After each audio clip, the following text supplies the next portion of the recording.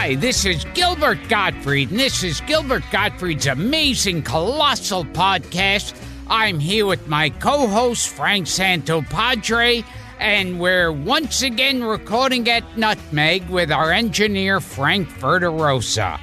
Our guest this week is a radio personality, podcaster, and creator and host of the award-winning public radio show, This American Life, which is broadcast on over 500 stations and heard by more than 2 million listeners.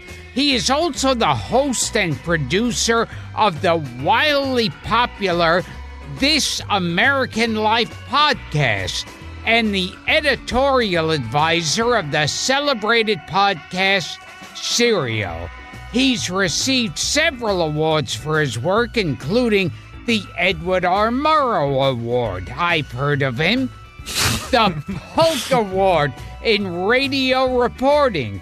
And the Academy of Arts and Letters Medal for Spoken Language. And in 2014, he was inducted into the National Radio Hall of Fame.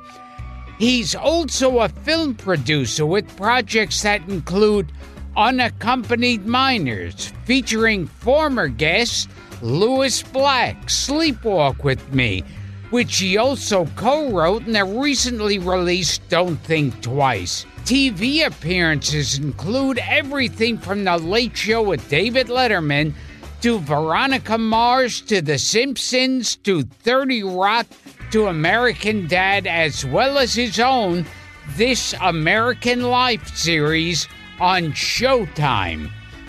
But his many accomplishments pale compared to the single most impressive thing about him. The fact that he's seen me perform so many times, he can recite my act. Please welcome to the show a man way too respected and in demand to be spending time with us, Ira Glass. Wow. Well, that was quite an introduction. Very happy to be here. Welcome, Ira. Okay, let's get to the important stuff. Yes. You've been watching me for years? Yes. Yeah. When we moved to New York from Chicago years ago, one of the things that my wife wanted to do is she would hear comedians on the Howard Stern show, and they would always say, like, I'm going to be playing at Caroline's. She's like, what is this place? Caroline's, which is a comedy club in New York. She's like, as soon as we move to New York, that's where we're going.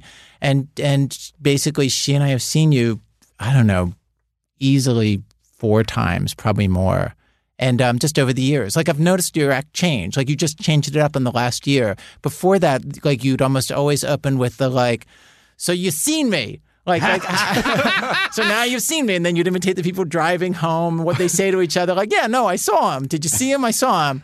And then I can tell you my very favorite joke that you do, or you did then. In your new act, you don't do a lot of the stuff that I know.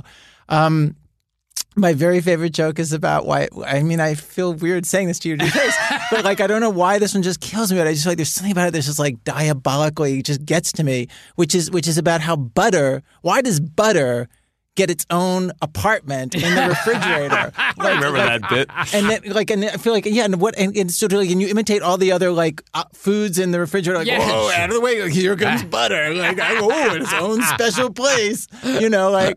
Yeah. Are you still doing that butter bit? What do I ever throw away? No, a bit? I was going to say. I'm doing my whole bonanza bit next time I'm there. I was telling Ira on the phone, too, that the one that I fell in love with in the old days was the turtle with the plastic palm tree. Oh, yes. You bring that back? Yeah, I could bring it back next time.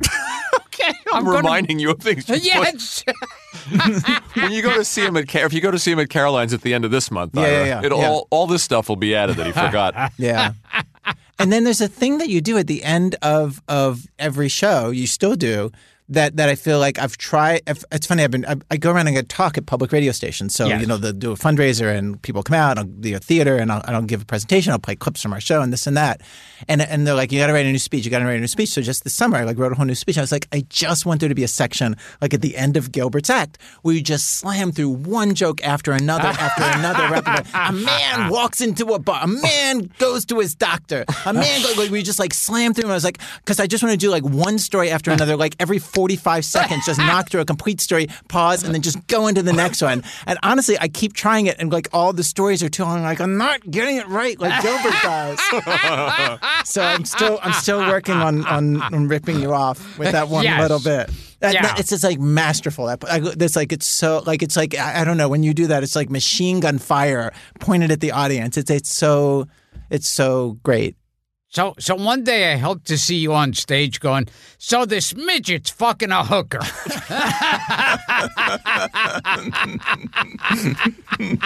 You ever see him do the plankton bit with the squid where he takes the napkins? You still doing that? Oh, yes. Okay. I used to do that at the seaport. Yeah. The old seaport. Caroline's. So nothing is retired. No. Okay. No. Also, you do so many different kinds of comedy in the course of a show. Like I feel like it's very like old-fashioned entertainment. It's like a variety show in itself, where like there aren't many comedians who tell a little story, and then you'll do an old-fashioned joke, and then you'll do an imitation, then you do like I just feel like anything is fair game, and it's different kinds of funny. Like some of it's really silly, and some of it's like something else. I don't know. It's just like I enjoy it at exactly what it is. Like it's just a really fun show. Oh, thank you. How about that? A guest that came in here and flattered you. Yeah.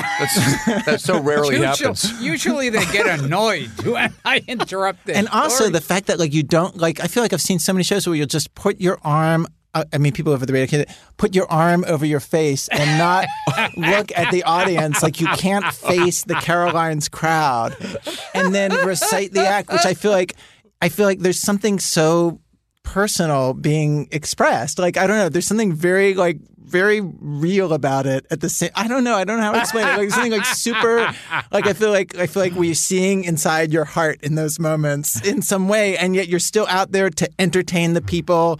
I don't know. It's just like I just appreciate it. You ever close your eyes, Gil, in the middle of one of those bits and forget which club you're in or city you're in? Oh my God, yeah.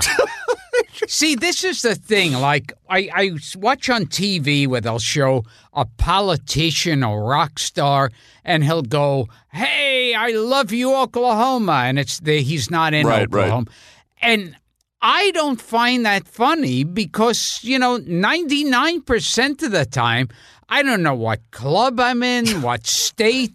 I don't know any of it. Well, yeah, because you go in, you're there to do a job, and then you're just trying to do the act, Yeah. And all the insides of the clubs, I bet, look the same more or less. Yeah, pretty much. Yeah. Yeah. But but the whole idea of not looking at the audience, what's happening? I don't know. I figure it. Yeah. I You used to do the thing where you just kind of clutch the mic, you'd close your eyes and you'd fight with the mic. I still do that. You're still doing that too.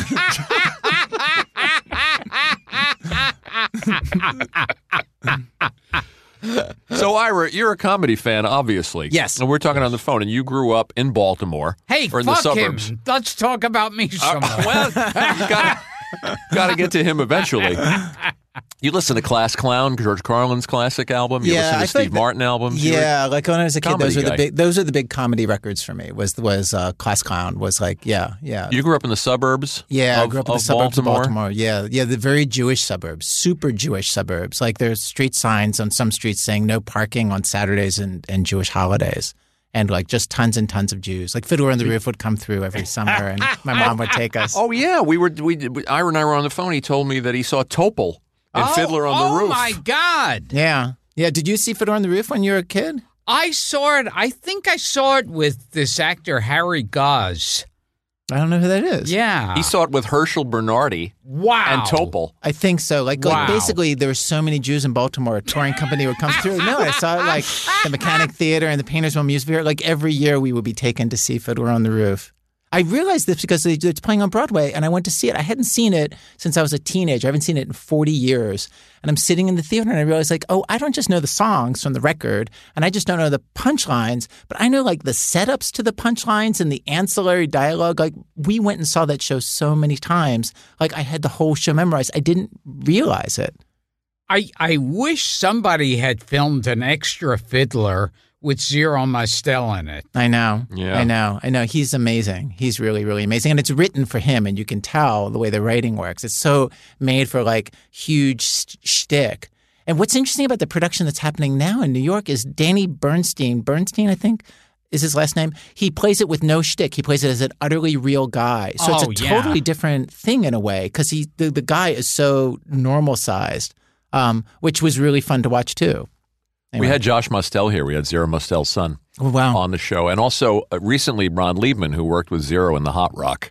Wow. So we love to get the Zero Mostel anecdotes. That's one of the fun things about this show is that we're talking to people who worked with these people, who worked with these guys. It's interesting. I just listened to recently the Zero Mostel, this hour-long interview that Zero Mostel did with Studs Terkel back in the 1960s.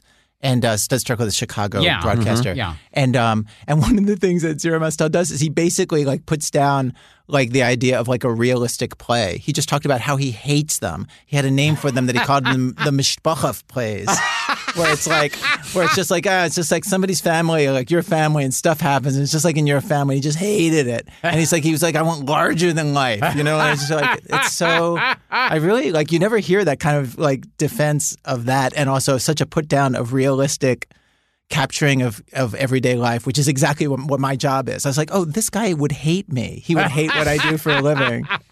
Didn't we ask Josh why Zero wasn't in the film? Why Topol was in the film? I think he said something like, well, my father was an asshole. He was difficult he was famously difficult to deal with. Yeah. Yeah. Too bad. Apparently, he would do all sorts of stuff on stage that would annoy the writers. Oh, I've heard that. Yeah. That some days he would get very, very Yiddishy about it and throw in all sorts of Yiddish phrases, which the writers, like, and the director, they're like, no. We're trying to mainstream America. Like we want, like, everybody to be able to get the jokes. And, like, and he would kind of tone down when he felt like it. Real eccentric and blacklisted, famously. Yeah. He would do shtick on stage a lot. Yeah, he would do shtick. Yeah, he was out to entertain. What else did you watch? You know what's interesting? Yeah.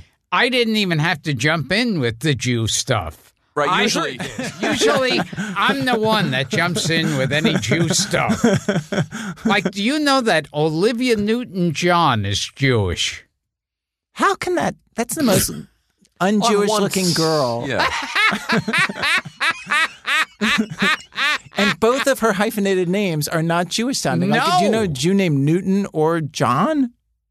Yeah, she had the grandfather, I guess. I think her. Yeah, we had this on a previous show. Her grandfather was an award-winning scientist, brilliant scientist. Yeah, but so Jewish on her father's side. Yeah, on the grandfather's side. Yeah, but you've pointed out other people who were Jewish that were at least that surprising. Cary Grant. Did you know really? that? No. Yeah. Cary Grant's a Jew. I heard Fred Astaire. No, might even be come a Jew. on. Yeah. Well, his real name was Frederick Austerlitz. So he might have been a German Jew. Yes. Yeah. Yes. Oh, but does he look Jewish? Do you think Fred Astaire looks Jewish? No, unless you put payas on him. I was going to say, unless he gained some weight. If you put a little weight on that guy, I'm trying to picture him at like a normal weight. I take pictures of him and I draw payas and a beard. And then he looks Jewish. And then he looks very Jewish. Tanya Roberts. Oh, you know Tanya Roberts she's an obscure actress from Charlie's Angels, and he just picks these. Is she one of the angels? She was one of the replacement angels, really one of the second tier. This is what he does on the show. Names come up and he takes pride. The funny thing is you take so much pride in it and you're not really that pious. I don't see the connection. Is it your way of worshiping? It's your way of still staying in touch with your people? Yeah, maybe. Yeah, because I don't go to synagogue or anything so you have that. And I wasn't bar mitzvahed. Yeah. Now here's something, segue from the Judaism to... You're a big fan of the Poseidon Adventure. Yes. Yeah. Now, I can't wait for this segue. Could someone look this up? Could someone look this up? I heard a rumor. I don't believe it. I heard a rumor that Ernest Borgnine is Jewish. Could this be possible? Dara, you want to look that up? Is there somebody in the control room with the internet? Dara will look that up. I'm going to Google right now. Yeah, I would totally believe he's a Jew. Oh, That okay. guy. Wouldn't you? Yeah. Ernest Borgnine? He always struck me as Italian, but I think he was Italian. He was considered for the Vito Corleone role. oh yeah. So was Rod Steiger. And Anthony Quinn. Oh, that's right, and Frank Sinatra. Correct. Glad none of them happened. Don't know about yeah. Borgnine. Well, Red Buttons, of course, Yeah. in the Poseidon Adventure. Wait, Red Buttons was a Jew? Yes, he is. Oh my! He hit it very well. All right, Gilbert. Yes. I have bad news from in here. Oh. Ernest Borgnine comes up under commonly mistaken for Jewish, who are not. Actually, Italian-American star of McHale's Navy. There you go. One of Okay. mine. Well, then I'm glad he's dead.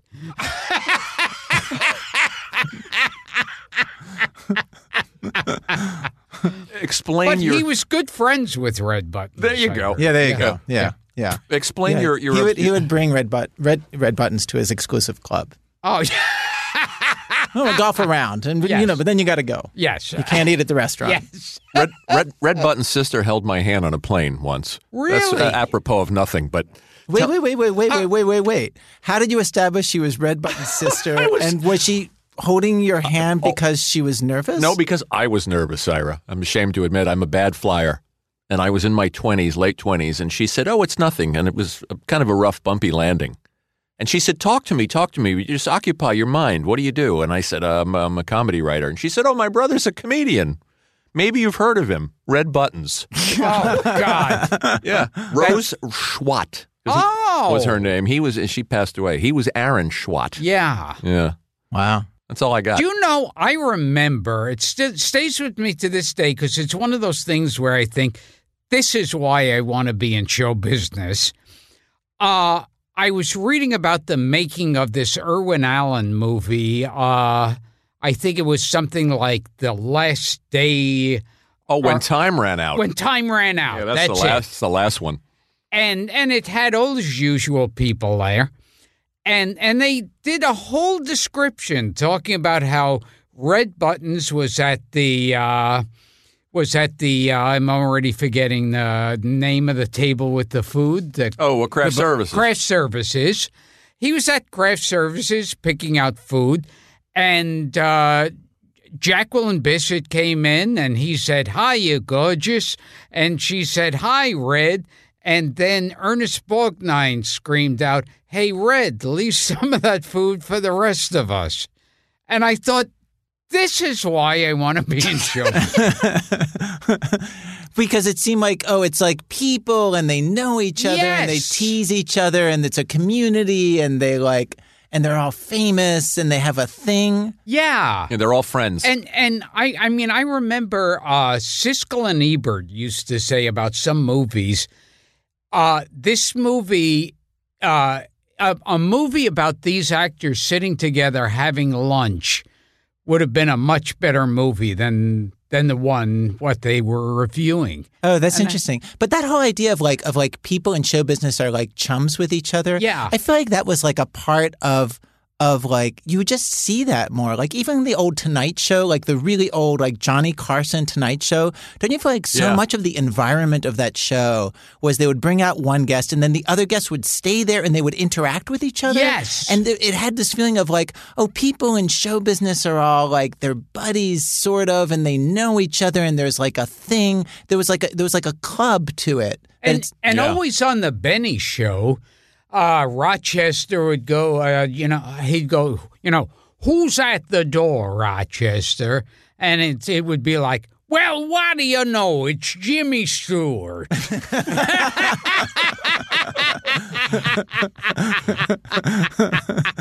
I know what you mean with the Carson show. The old Dean Martin roast, you always got that sense too, that everybody knew each other. Yeah. But it was not the case. I don't think Ruth Buzzy was hanging out with Orson Welles. I was just going to say Ruth Buzzy. Yeah. But I know what you're talking about. Yeah. So where did the obsession with the Poseidon Adventure begin? Well, the Poseidon Adventure was a movie like when I was 12 or 13. We took one of our first vacations as a family. We went to Florida and we stayed in a hotel where there was a cable TV in the hotel, which was new then in the early 70s. And so there would just be movies playing all day long. But it was such an early version of cable. They would just play the same movie over and over on like the hotel channel. And the movie that played was the Poseidon Adventure, which is like a perfect movie to see over and over as a kid. Because like there's the before and there's the after and it's super dramatique. You know what I mean? Oh, like, yes. It's like so many like crazy scenes and like Gene Hackman like sacrificing himself at the end when he's hanging on the steam turn valve and making a speech to God like, oh, you killed Mrs. Rosen, but wasn't good enough for you, was it? And you killed this one and it wasn't good enough for you. Well, why don't you take me? Why don't you take me? And then he drops and he falls to his fiery death. Yeah. There's like it's like one scene after another like that. We didn't ask you to fight for us. But damn it, don't fight against us! Leave us alone! How many more sacrifices? How much more blood? How many more lives? And there's the classic Shelley Winter swimming. Why is that so memorable? I don't know. I feel like that's the first place my mind goes when I think of that movie, and then like, and the other place it goes, like, yeah, there's something about like her because it's so weird to see somebody swim who's her. Yeah, the first thing that pops into my head is what Stella Stevens in the white underwear. Yeah. You remember that? Yes, and she's climbing. I don't even remember that. I was too young. I was too young. That made no impression at all. She's in a man's shirt. Oh, yes, yes. Now that you say this, I remember it. Yeah, man's shirt and little white underwear. And now that you say it, I totally remember. God. You know why I think that the Shelley Winters thing is it sticks in your head? It's because she's a really good swimmer in that scene. Yes. She's amazing. She gets underwater and she's just like moving. She trained with an Olympic swimming coach. Is that true? Yeah. How do you know something like that? Like already you've named people who didn't get the part for the Godfather movie, and then that's off-screen knowledge. It's my job, Ira. What can I say? So she gets underwater and she really moves down there, and she's like pretty graceful, and you're just like, oh. And there is a scene where Ernest Borgnine yells at Red Buttons. Like, why don't you shut up? Or something. Yeah, there is. It totally is. Yeah. It's great. Yeah. I'll tell you the truth. I think Poseidon Adventure is a better movie than Titanic. I'm with you. Yeah. It is. It's more fun to watch. Yeah. Yeah. Titanic is kind of slow. Oh, it is. And you know the ending from the beginning. Yeah. Yeah. No surprise there. Yeah. Like, I feel like Poseidon Adventure has the will to entertain in a way that the Titanic is so impressed with itself. Oh, yes. I'm with you 100%. Are you with us on this? I'm with you. I'm fantasizing. I'm imagining that Irwin Allen had that Titanic's budget and could have and wasn't doing things on the cheap. Yeah. Like he had to in 1970. Oh, really? Was that a cheap movie? To me, I thought like they turned a boat upside down. Yeah. There'll be sometimes I'll be in a room and I'll picture what it looks like upside down still to this day. Like you'll be in especially like a fancy you picture like, if you turn the whole thing upside down, like from that scene in that movie. Do you remember the poster? Hell Upside Down? And those old movie posters where they used to have all the stars' faces in boxes on the poster? In those days when movies had those all-star casts and you had to put everybody's face on the poster. And in the poster for this, what did they do? It's just Hackman and Borgnine, and they're all of them along the bottom. Yeah, they're all along the bottom with the big hell upside down tagline. Yeah, it's great. I saw it in the days when you could see the same movie every day in a theater. Oh, yes. They would just show the same thing over and over again all day. You remember? Wait. That happens in theaters today. No, what are you talking about? Have you been to a movie theater? So, let's say, let me just walk you through this. When you, Gilbert, help me here. When you go to the 2:00 show, Frank, they show the movie again at 4:00. No. You see, you go in. I know. At 1:00, you see Titanic. 4 o'clock, Abbott and Costello meet the mummy. I was thinking of something else. What were you? Wait. What were you thinking of? I was talking about when in the Cross Bay Theater in Queens, you used to be able to see the Planet of the Apes movies. You would see all of them in one day. Oh, now That's what I was talking about. But it didn't make any sense in this context. We'll cut it. Oh, yeah. Wait, you're going to cut that? Wait, you missed Star Wars, but now we're having Kooks in a Castle with the Three Stooges. Were you also a fan of the Poseidon Adventure sequel, the Beyond the Poseidon Adventure, with Michael Caine and Sally Field? I don't think I saw it. Yeah. Yeah. Did you guys see it? Terrible. Yeah. I think I've Unfortunately. seen bits and pieces. It was pretty bad. And then Yeah. there was Poseidon with Kurt Russell a couple of years ago. Oh, my God, and Richard that's right. Dreyfuss. Yes. Yeah. So they went to the well a couple of times. We will return to Gilbert Gottfried's Amazing Colossal Podcast after this. And now back to the show. In the Towering Inferno, Mm-hmm. there's who's the football player? Simpson. OJ. But is he the one? No, there's another guy, a really big guy, and he pulls up an elevator by himself. Wait, you mean he holds onto the He cable holds the cord, and then he pulls the elevator? Pulls up the elevator with people in it. He pulls the elevator. That's up. brilliant. I don't It's remember that. Great. I don't remember that. Well, OJ is in that film. he That's one is. of Oh, OJ's yeah. movies. Yeah. Yeah, He is, I yeah. don't remember that scene. Richard Chamberlain, I remember, and William Holden. Oh yeah. And, of course, Newman and McQueen. Faye Dunaway. Faye Dunaway, yeah. Robert Vaughn in that one? He could be. Maybe. He popped up in a lot of those. Maybe, yeah. Are you into those things, those Irwin Allen disaster movies, or just the Poseidon Adventure? Just the Poseidon Adventure. Like I definitely saw the Towering Inferno, but then I didn't stay for the whole genre. In fact, I don't even know what the other ones are. What? Oh, I saw Airport was the first one, right? Right, but that one's not an Irwin Allen. He made. Oh, it's not. No, that was probably the first big disaster flick. Right, Yeah. right. He made the Towering Inferno, the Poseidon Adventure, the Swarm, the one about the killer bees. Oh my God! Did that have Henry Fonda? Yes, and Yes. Olivia de Havilland, and Wow, Henry Fonda was in one of those things? yes, and Michael Yeah. Caine again.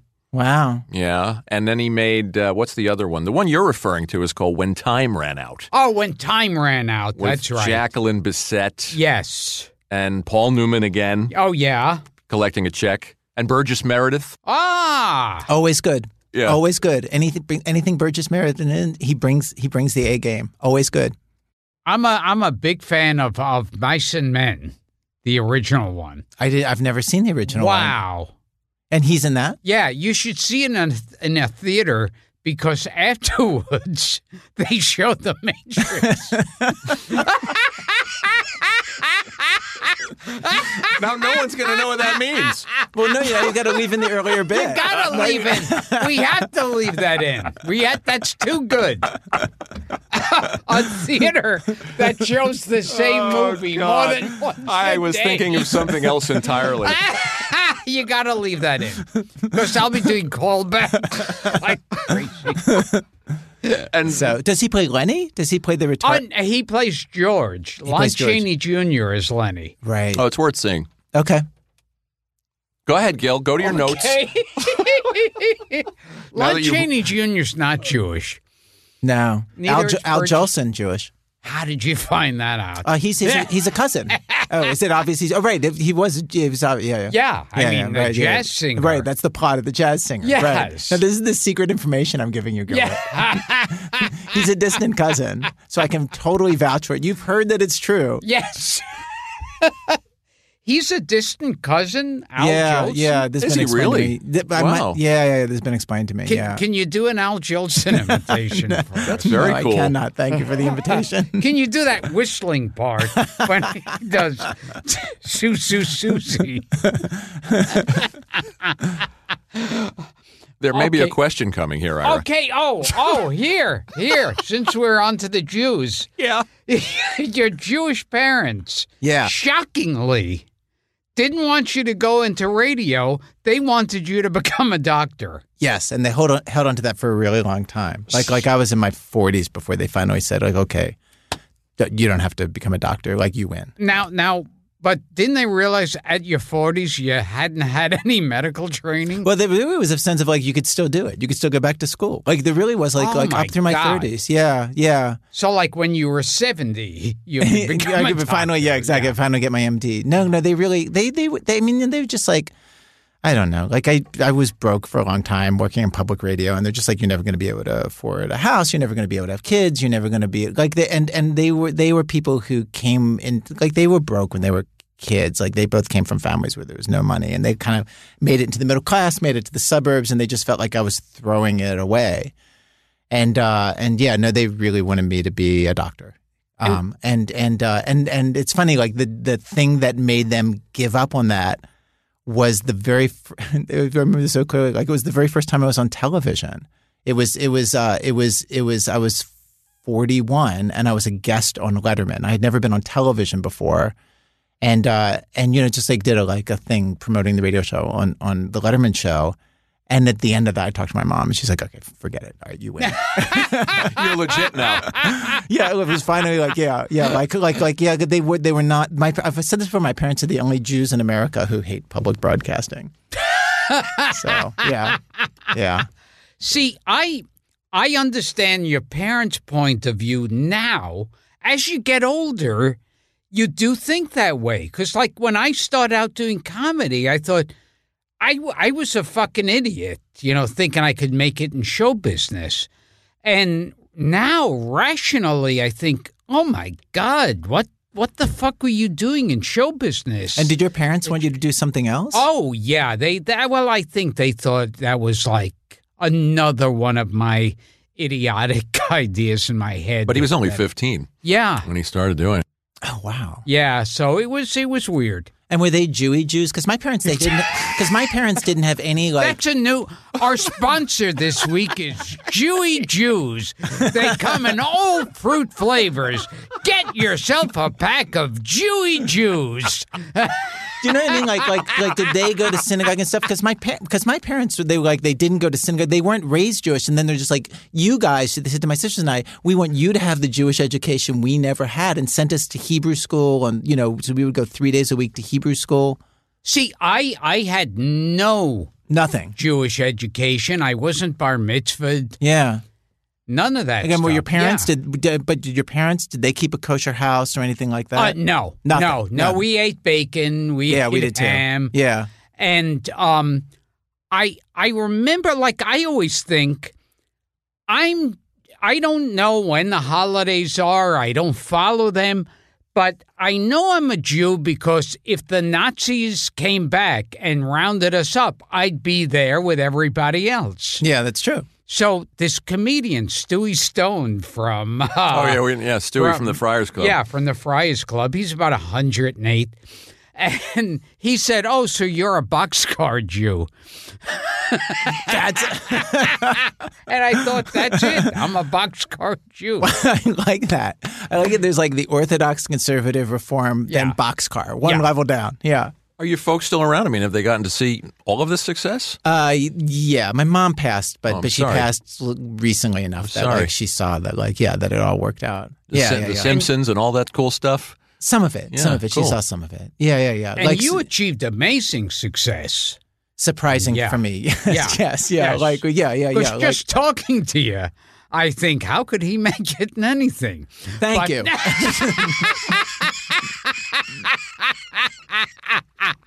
How does a schlub like this? I know. Make it? What's his talent? He can't do the imitations. He couldn't do the whistling.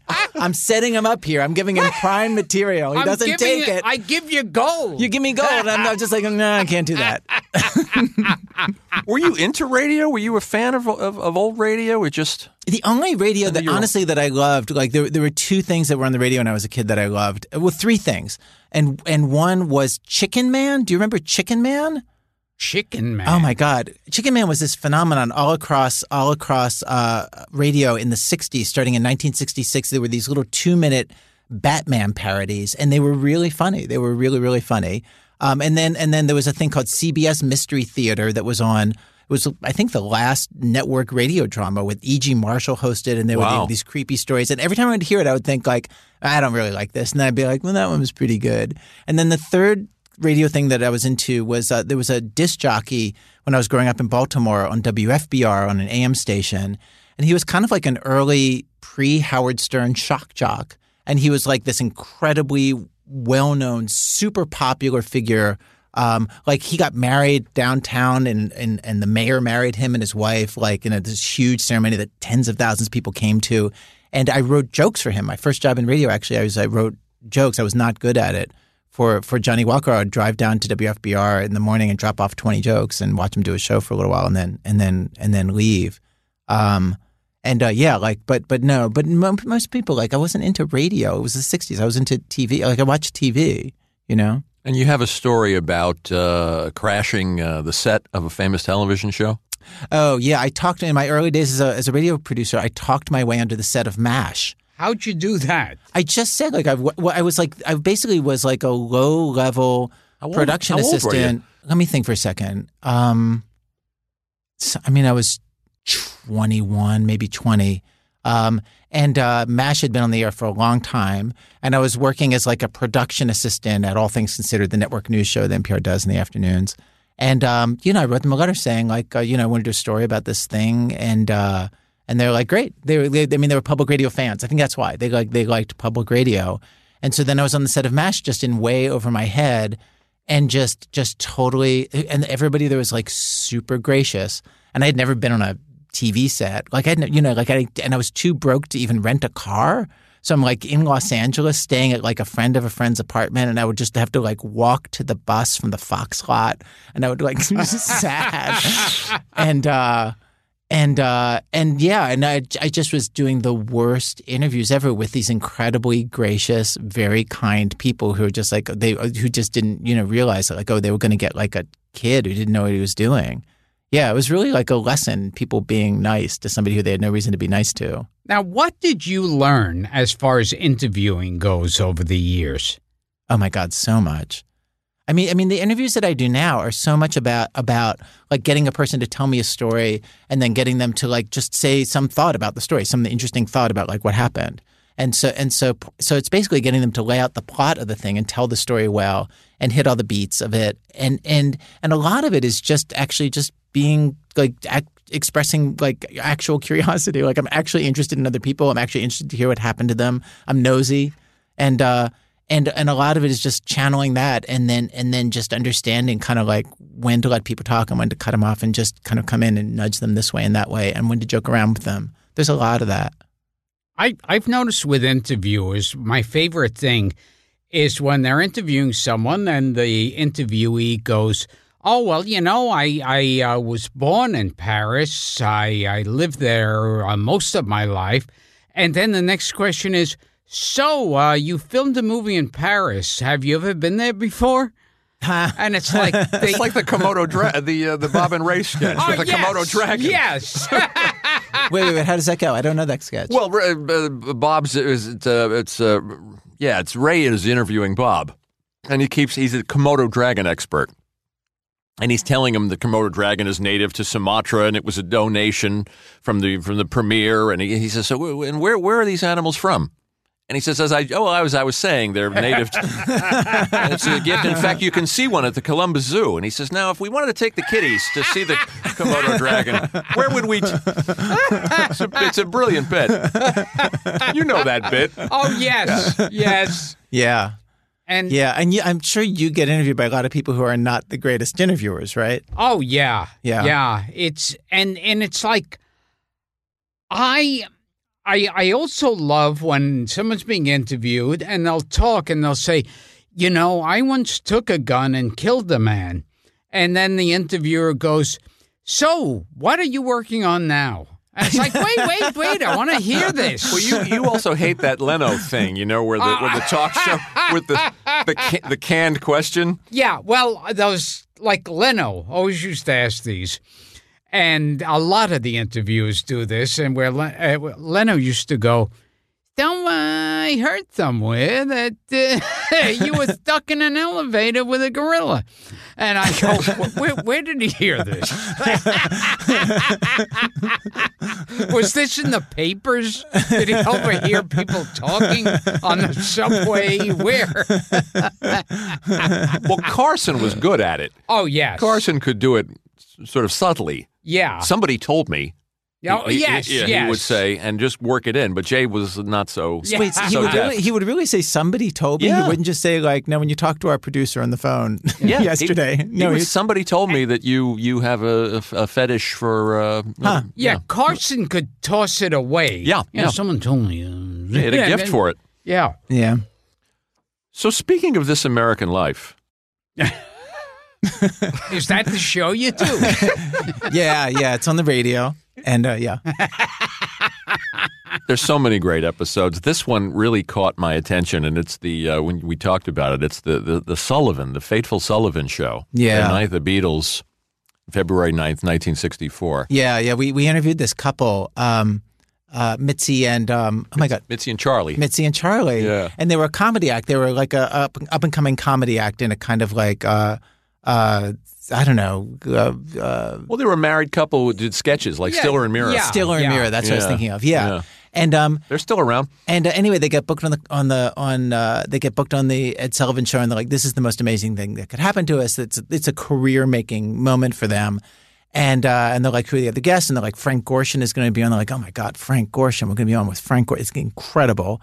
And they go and they work out a whole thing, and they just describe the whole day. And Ed Sullivan sees them during the rehearsal and hates the thing that they prepared and makes them do a whole different thing. Yeah. And so they're totally stressing out about that. And they're in the dressing room, and they say that like when they came to the theater to tape the show, that there was a huge crowds in the street. And they're like, God, people really are into Frank Gorshin. Yeah, I love that. and then basically like it's the night the Beatles are on the Ed Sullivan Show. They had no idea, and then till it happened, then like the Beatles go on and like brings down the house, record ratings, and then everyone in America sees them bomb. They bomb, and are completely forgotten. And that's their day. Yeah, and in the radio piece, like one of the lovely things about it is like we totally withhold the fact that it's going to be the night the Beatles are on. Like you find out when they do. It was like great. They just tell the whole story of like the plot of it is just like we're going to make our careers and like it's not going so great and Ed Sullivan doesn't like us and what's going to happen, and then like basically then the Beatles show up. The theme of that show was the big break. Their big break. And we had Marty Allen on the podcast, and Allen and Rossi were also on Sullivan with the Beatles. Really? Yeah. On that probably not that first one. The second one. Yeah, The second one. Yeah. One of the weird things that they said is that Davy Jones, who was in the Monkees later, he was on that episode of Ed Sullivan. He was in a Broadway play. Oh, is it Oliver? Was Oliver. As Oliver. Yeah. And so he was one of the stars of the play Oliver on Broadway, the musical Oliver. So he sang one of those songs from Oliver, and then he stood in the wings and watched like kids going crazy for the Beatles, and he said later, like he's like, I'm switching. What they're doing, that's what I got to do. And then like basically was one of the guys who was in the Monkees. Wow. Yeah. And Sullivan really threw them. I mean, he said that, well, the house is full of 14-year-old girls and your bit is too sophisticated and they're not going to understand it. And I mean, Yeah. And the saddest part is that you're interviewing Charlie and Mitzi and Charlie says, I swear I heard someone in the audience say, get them off. Oh. Right, in the middle of and then their agent doesn't call them for 6 months because it was just the bomb was just so. Wow. Yeah, it was kind of career ending for a long period of time. Yeah, they recovered. I mean, she became a sitcom writer of note, and he was a working actor. I worked with him. Oh, no kidding. On an episode of Silk Stockings. Yep. Wow. Yeah. Yeah. And was he a regular on that show? He was. Like, yeah. Oh, yeah. Yeah. Huh. I mean, they were super nice. They came back. They came back. Yeah. Yeah, you should have them on. I feel like they're going to know a lot more about old showbiz than I do. We actually should have them on. They're on Facebook. Charlie and Mitzi. So he could be like the second guy I worked with on Silk Stockings. The other was John Biner. That's right. Yeah. Huh. All right, let's take a quick moment, just to talk about a new sponsor, Gil. No, we're right in the middle of a conversation. We can't do that. As part of Chicago's Second City, the alma mater of comedic geniuses like Tina Fey and Bill Murray and Stephen Colbert and Cecily Strong, the Harold Ramis Film School is the first film school in the world dedicated entirely to comedic storytelling. Did you ever meet Harold Ramis, the great director? He writer? came in once to see me at Caroline's at the Seaport. It's an honor. Yeah, I guess so. Yeah, Groundhog Day, Caddyshack. With the initiative of teaching students how to utilize improv skills in collaborative filmmaking, this year-long program offers courses in screenwriting, comedy theory, film production, and improv, as well as master's seminars led by top entertainment professionals. So whether you're just graduating from high school, you're looking for a career change, if you love comedy and you love content creation, the Harold Ramis Film School is the film school for you. The deadline to apply for the fall season is February 1st. Only 15 students will be chosen, but applications are accepted on a rolling basis, so new students will start every 3 months. People of all experience levels and backgrounds are encouraged to apply, and scholarships are available. Visit the RamisFilmSchool.com for more information. That's RAMIS Filmschool.com. Now back to the show. Another great episode was the Sinatra episode. Oh yeah, There were two, right? There was the 100th birth. I mean, basically, we went back for Sinatra's 100th birthday, and we remade the episode we had made while he was still alive. Right. And yeah. Like I grew up listening to Frank Sinatra. My dad would play him around the house all the time. That was probably next to music, Broadway show tunes, albums. Like the music that my parents were playing the most was Frank Sinatra, playing it all out. Like I know that stuff backwards and forwards. And he's such an interesting. He's such an interesting figure. We played a lot of the recordings of like the Rat Pack on stage and what their old nightclub act was like. There are these really wonderful recordings you can get where it is just like a night of their act in like 1962 in like a club in Chicago or a club in Vegas, and just hearing like the shtick that they're doing, and obviously we're doing every night with each other. Is fascinating. Like it's a machine. The Villa Venice, I mean, is the one that's on that you guys did. Yeah, so from good. '62, and they're being so unkind to Sammy. Well, it's they're roughing him up. They're roughing him up, and they're roughing him up like the stuff that the race stuff that they do is you would never see white and black performers do today. And the fact that like the number that Sammy and Frank would do is like unimaginable for like a white and black performer to do today. They sing "Me and My Shadow." Oh, my God. You've heard some of these clips. Oh, yes, yes.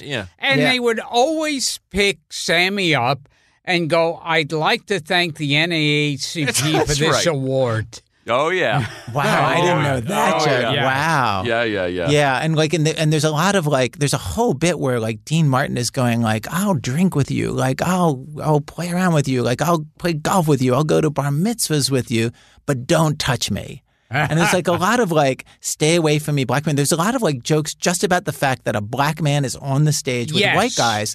Like it's so new. Like that is the thing they keep talking about. And it reminds me of this thing. Have you said my sister and I, my whole family, but my little sister and I especially wanted to do this. We saw Rickles perform in Vegas like 3 or 4 years ago. Oh, what was that like? Very recently. The black guy in the third row. Yes, that's exactly what he does. Still doing it. Like he's still doing it. And like it was weird. Like it was really like it was uncomfortable. Like he would pick out a guy that was like a super well dressed, obviously very rich black guy, like who they seated right downstage, and Rickles starts going into this whole thing about like, "What's your name? Tyrone? Is your name Tyrone?" And like the audience is like crickets. And Rickles is like, and Rickles starts saying like, "Well, you know, just come in here to pick people's pockets." Like these are the jokes that he's doing, and like it's just total crickets. And it's just like no one in the room was having the like anxieties, the feelings that he was having of like, "Oh my God, there's a black man here in the room with us." It was really fascinating. Well, Rickles was at some event where he made a joke about President Obama, and he goes, "But I don't want to insult President Obama. He's a good friend of mine. He was over my house yesterday, then his mop broke." Oh, my God. Amazing. Oh my God! Amazing that he's still getting away with that. Well, I mean, there was a point in the thing where like he wasn't getting laughs on some of this stuff. Like for some of the audience was sort of like laughing partly out of nervousness and just like what is happening. But there was a lady who was sitting down very close, and I remember he pointed to her because we say this to each other sometimes on the radio show. He pointed to her and he's like, "Lady, look, this is the act. If you don't like this is the act." This is the show. That's it. If you don't like the show, you don't have to stay for the show. Yeah. Like, and he did an imitation of her sitting there with her arms crossed. He's like, "This is the show, lady. I don't know what you thought you were gonna get." I was like, "Yeah." So sometimes, like my senior producer and I, like when we're talking about something, right, or you have to deliver the bad news. Like, "We're sorry, this isn't gonna be on. This is the show. You got to deal with it. This is the show we're gonna do." You make a great point in that show because you're talking about how how such beauty can be coupled with such vulgarity. That he was well, both. That's the thing about him that's so mesmerizing. Yeah, that Frank Sinatra was like so many guys wrapped up in one guy. You know, like he would punch out a photographer, and yet like he would croon these like incredibly vulnerable songs. Like, and I'm reading up on it. Like I read, like people like, you know, one of the things about him was people would think like he had to be a tough guy because he was being so vulnerable on stage. He felt like he had to prove like I'm a real guy. Oh, that's interesting. Yeah. And then yeah, like and so like sort of vicious to the calmness at the time. Oh, Dorothy in that recording. He had a whole set of bits. Yeah. Dorothy Kilgallen. Yeah, I think he called it a chinless wonder. Yeah, but it's also nasty and personal. Well, it's not just like how ugly she is. And again, you can't imagine like a comedian just like going on about how ugly a person is. Like it's just not. I don't know. It's it's really, really something. Yeah, like but that is what's so fascinating about him is that he's not somebody who you feel like you can predict what he would be at any given moment. I love the Sarah Val thing too, where she's basically lobbying for before he passes away for the networks to. There's a humorous Sarah Val is frequently on Ira's show, and she's begging the local news, when you do Frank Sinatra's obit, don't lead with "My Way." Anything but my way. Yeah. She's like, it's his worst song. He hated it himself. Don't do it. You know, of course they did. They totally did it. But then another thing everyone admired about Sinatra was that fascination with the mob. Yeah. You know, everyone loved that. Like, oh, he's in with all these big killers and gangsters. Well, it's true. It just made him seem like it just made him mythic. You know what I mean? Like all those things just made him so mythic. And his really I didn't know this when I was a kid, but like by the 60s, his star was kind of going down. Oh, yes. Yeah, and he totally had to bring it back and reinvent himself over and over. Well, this is one we'll have to play on the show one of these days. What's that? It's when all those guys who were trying to be relevant. Oh, when he was doing Bad Leroy Brown and that kind of stuff. He also did Mrs. Robinson. Oh, yes. I've heard that. I'm familiar with it. You cuckoo bird, Mrs. Robinson. Ding, ding, ding. Yeah, ding, ding, ding. Yeah. Well, I always wondered if you're Paul Simon, you must be on some level flattered. Oh, my God. Because it's Sinatra. Of course. But at the same time. Yeah. And get him drunk. Get Paul Simon on here and get him drunk and ask him. And the funny thing is, when Sammy Davis Jr. died, he was back to being like the king of show business, and we love him. Everything he did was... But he had fallen into that thing where everyone made fun of him, going... You know, with the I guess that's Nehru true. jacket and the peace sign. Yeah, that's true. And giving the fist in the air and trying to be still hip with the kids. Yeah, when he was way too old for that. Yeah, that's really true. That's right. I never thought about that. I have such a soft spot for Sammy Davis Jr. I feel like he was always he's super fun to watch and just... He was a great performer. Yeah. But people would make fun of that, like... Hey, right on, baby. Yeah. Well, he became a little self-parodying. Oh, yeah. Toward the end. Yeah. And, okay, here's the story of Sammy Davis. What was it? You were trying to think if it was Jeff Chandler or Jeffrey Hunter. I think it was Jeff Chandler was the Jew. Right, he was. Okay. Wait, who plays the Jew? Jeff Chandler was a Jew. Okay. In person. And... when Sammy Davis Jr. got into the really bad car accident where he lost his eye, and he was in a coma for God knows how long, the story has it that Jeff Chandler went to him. He was unconscious, and he was making a fist. So he pushed a little Star of David in his hand, and when he finally woke up out of the coma, he had like the imprint of the Star of David on the palm of his hand, and that's what made him convert to Judaism. Is that a true story? That's the story I heard. As far as we're concerned. Yeah. Wow. It's too good a story not to be. Where did you find that? Someone told you. Yeah, probably the same guy who told me about Cesar Romero. Okay, I haven't told the story a while. Oh, God. Well, Cesar Romero. Ira's a fan of the old Batman series, Yeah, so he'll okay. appreciate this. Okay. You'll never watch it the same way ever again. Okay. Cesar Romero. Oh, no. Where is this going? He Not to a good place. He had a very ugly place. He's always the romantic Latin lover. Yes. But in real life, he was gay. And, no. Good for him. Who cares? Right. But it couldn't just be ordinary gay. This was old Hollywood. So what I heard he was into was he'd gather up these boy toys and he'd stand there in the middle of them. They'd form a circle. He'd stand in the middle of them. Some people say he stood ankle deep in warm water. Oh, my God. I'm covering my face because Yeah. I don't even want to know where this goes. I just Okay. heard this recently that he stood ankle deep in warm water to add. Yeah. And First of all, and whatever. he- Wait, can we just pause for a second? Like, Gives it a wrinkle. whatever is about to happen. How much setup is this sexual act taking? Yes. you need it's horrible. a bunch of guys. You need like something to hold the warm water in. Somebody has to warm up the water and put it into the. Like, who's the person who does it? Do you do that yourself? To make one of the guys do that? He was a job creator. Yeah. He was a job creator. Okay, all right. So he's standing there, naked. And yes, naked.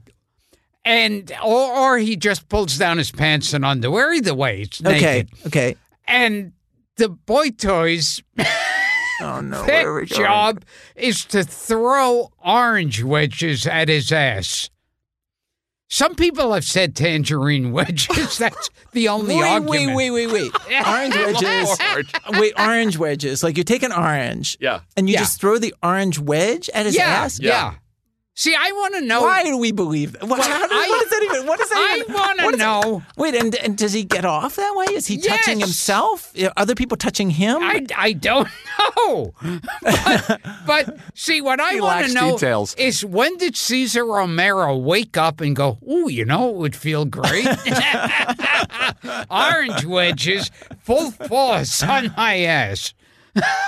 Yeah. Here's what I'm going to do. I'm going to make a coffee table book, and it's going to be nothing but photos of our guests reacting, just stills, reacting.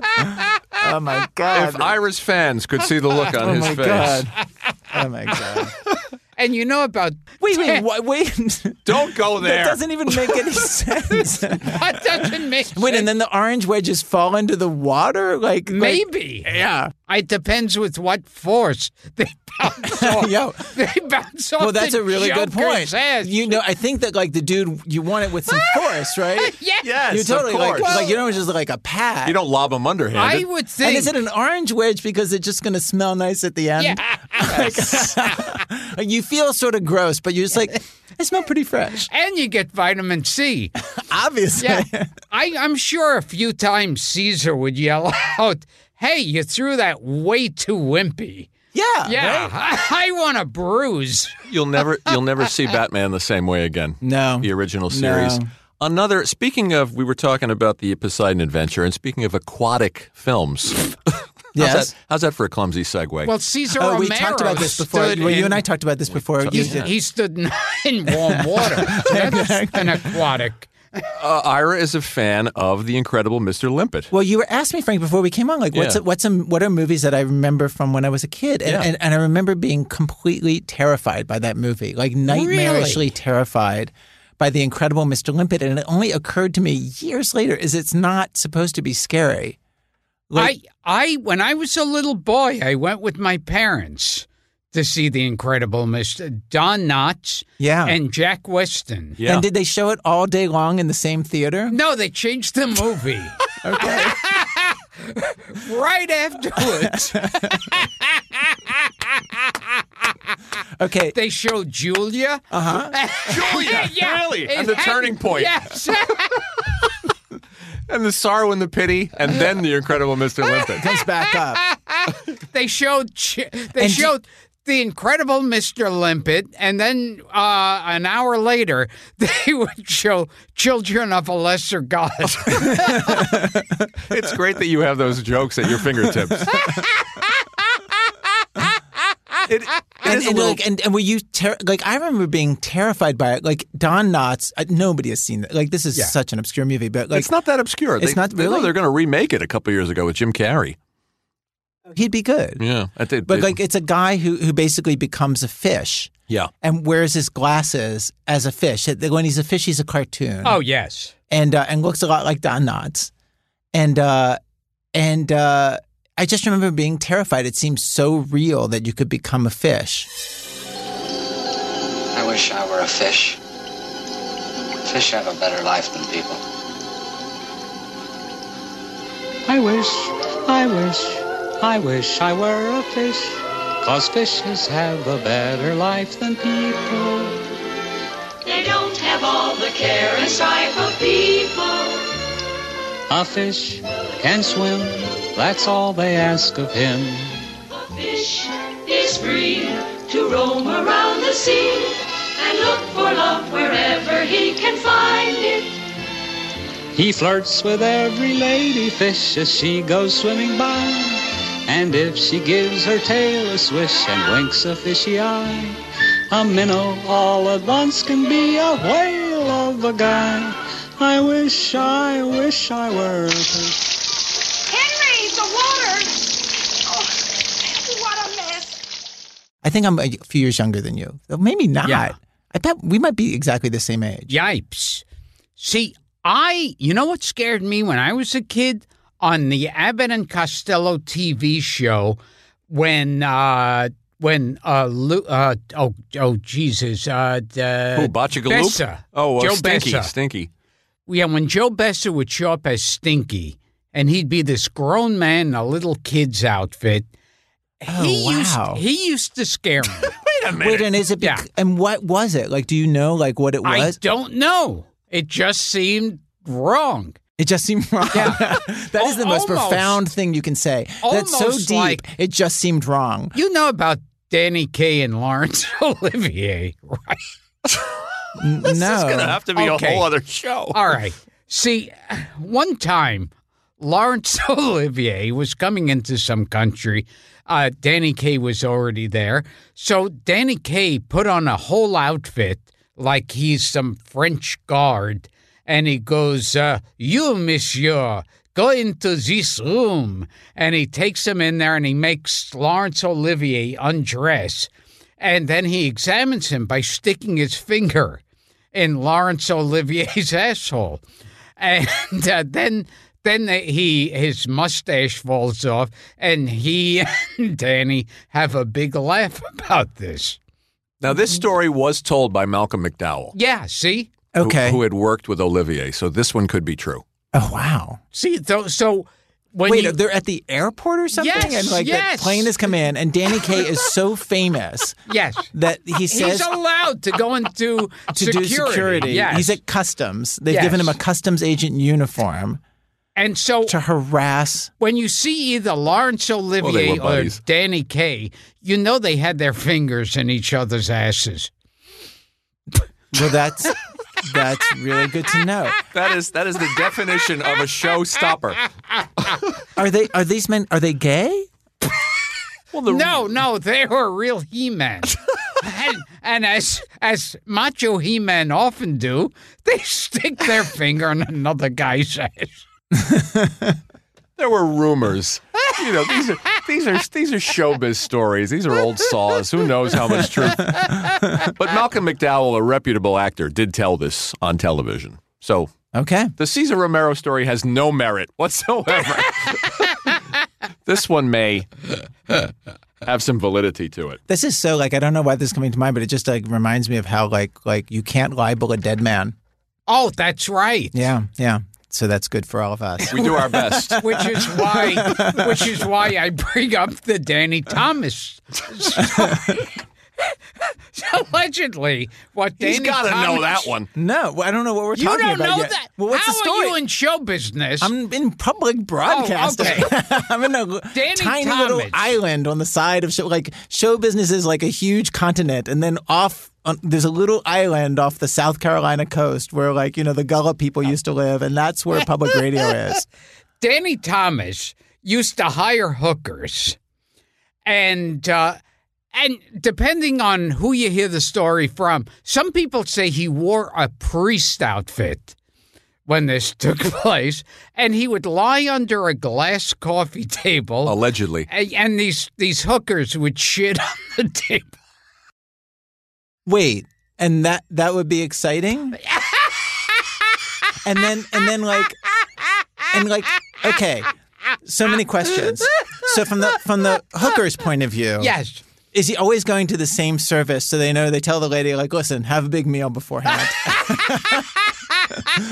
No, seriously, have a big meal. Yes, have the triple whopper before going over. How do you organize? I'm starting to produce all these things in my head. So how do you organize that for the man? The Mac definitely with cheese.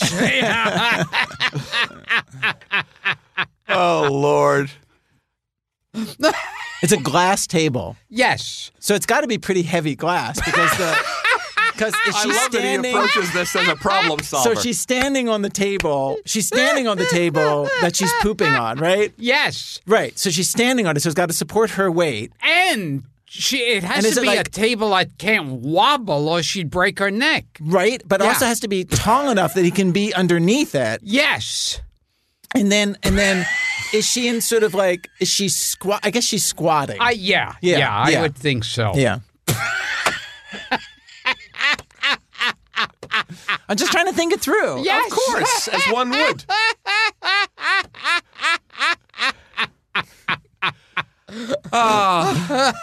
I got nothing.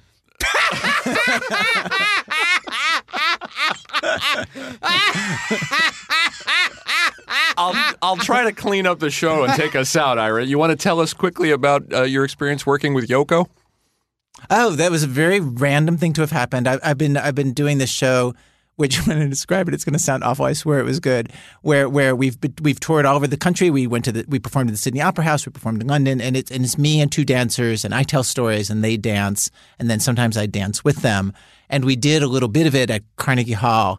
We did a little 12-minute excerpt of it for somebody's benefit. And one of Yoko Ono's producers was at the benefit, and Yoko was looking for bad dancers to be in a video for her song Bad Dancer, which is from her latest album. And they're like, I think we have a bad dancer you could hire. And found the guy. I got the call. And then there was a really weird gig. It's one of those really weird gigs where you show up. You must have this. I feel like your world of show business is, I feel like you must get into such weird random situations. So this is the most random one I've ever had, where they're like, okay, you're going to go to this place. And I think it was one of the Beastie Boys was producing it, and literally sitting next to me in the makeup chairs was Roberta Flack. And then you just think I didn't even know you were still. You don't say I didn't know you were still alive. But Roberta Flack, Wow. you know what I mean? And then and it was sort of one person after another, and then I met Yoko Ono, who was incredibly gracious and said to me, she said, thank you for your work, which I thought either meant that she knows my work or she doesn't know my work. Those are the two possibilities. Yes. Yeah, and I think probably the latter. And then there was a part of it where you dance alone. There's a part of it where you improv dance with Yoko Ono. And then Yoko Ono was sort of game to do whatever. So we just improv. She was sort of yes and anything I would try. And she's a very slight, short, older lady. Like, she's an older lady for sure. I mean, she might be 80. Yeah, probably. Yeah. And she was always older than him. And she never knew who John Lennon was. She said that in interviews. When they met. When they met, she had no. I mean, there was nobody more famous on the planet. Well, it's so than interesting John you say that because my cousin is Philip Glass, the composer, and I was telling him this story about. Oh, wait! Before I forget, when someone when I was told Ira Glass is going to be on the show next week, with my knowledge, I go, oh, he's the composer, isn't he? And Gilbert, you've been to the studio where I work. Yes, I know. And then I thought you were character actor Ned Glass. You don't expect him to put two and two together, do you, Ira? No. But anyway, like so Philip. Yes. So Philip was part of the New York art scene in the 60s and 70s, and he was composing back then, and so he knew Yoko as a performance artist, and for him, Yoko Ono is famous because of that.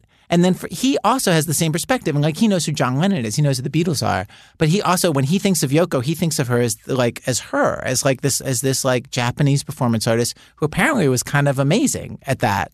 And his whole take on her is the upside down world version where she's the famous one and John Lennon is the sort of secondary character. Fascinating. Yeah, just like hers. And I remember when I saw Let It Be in the theater. 2 hours later, they showed Gone with the Wind.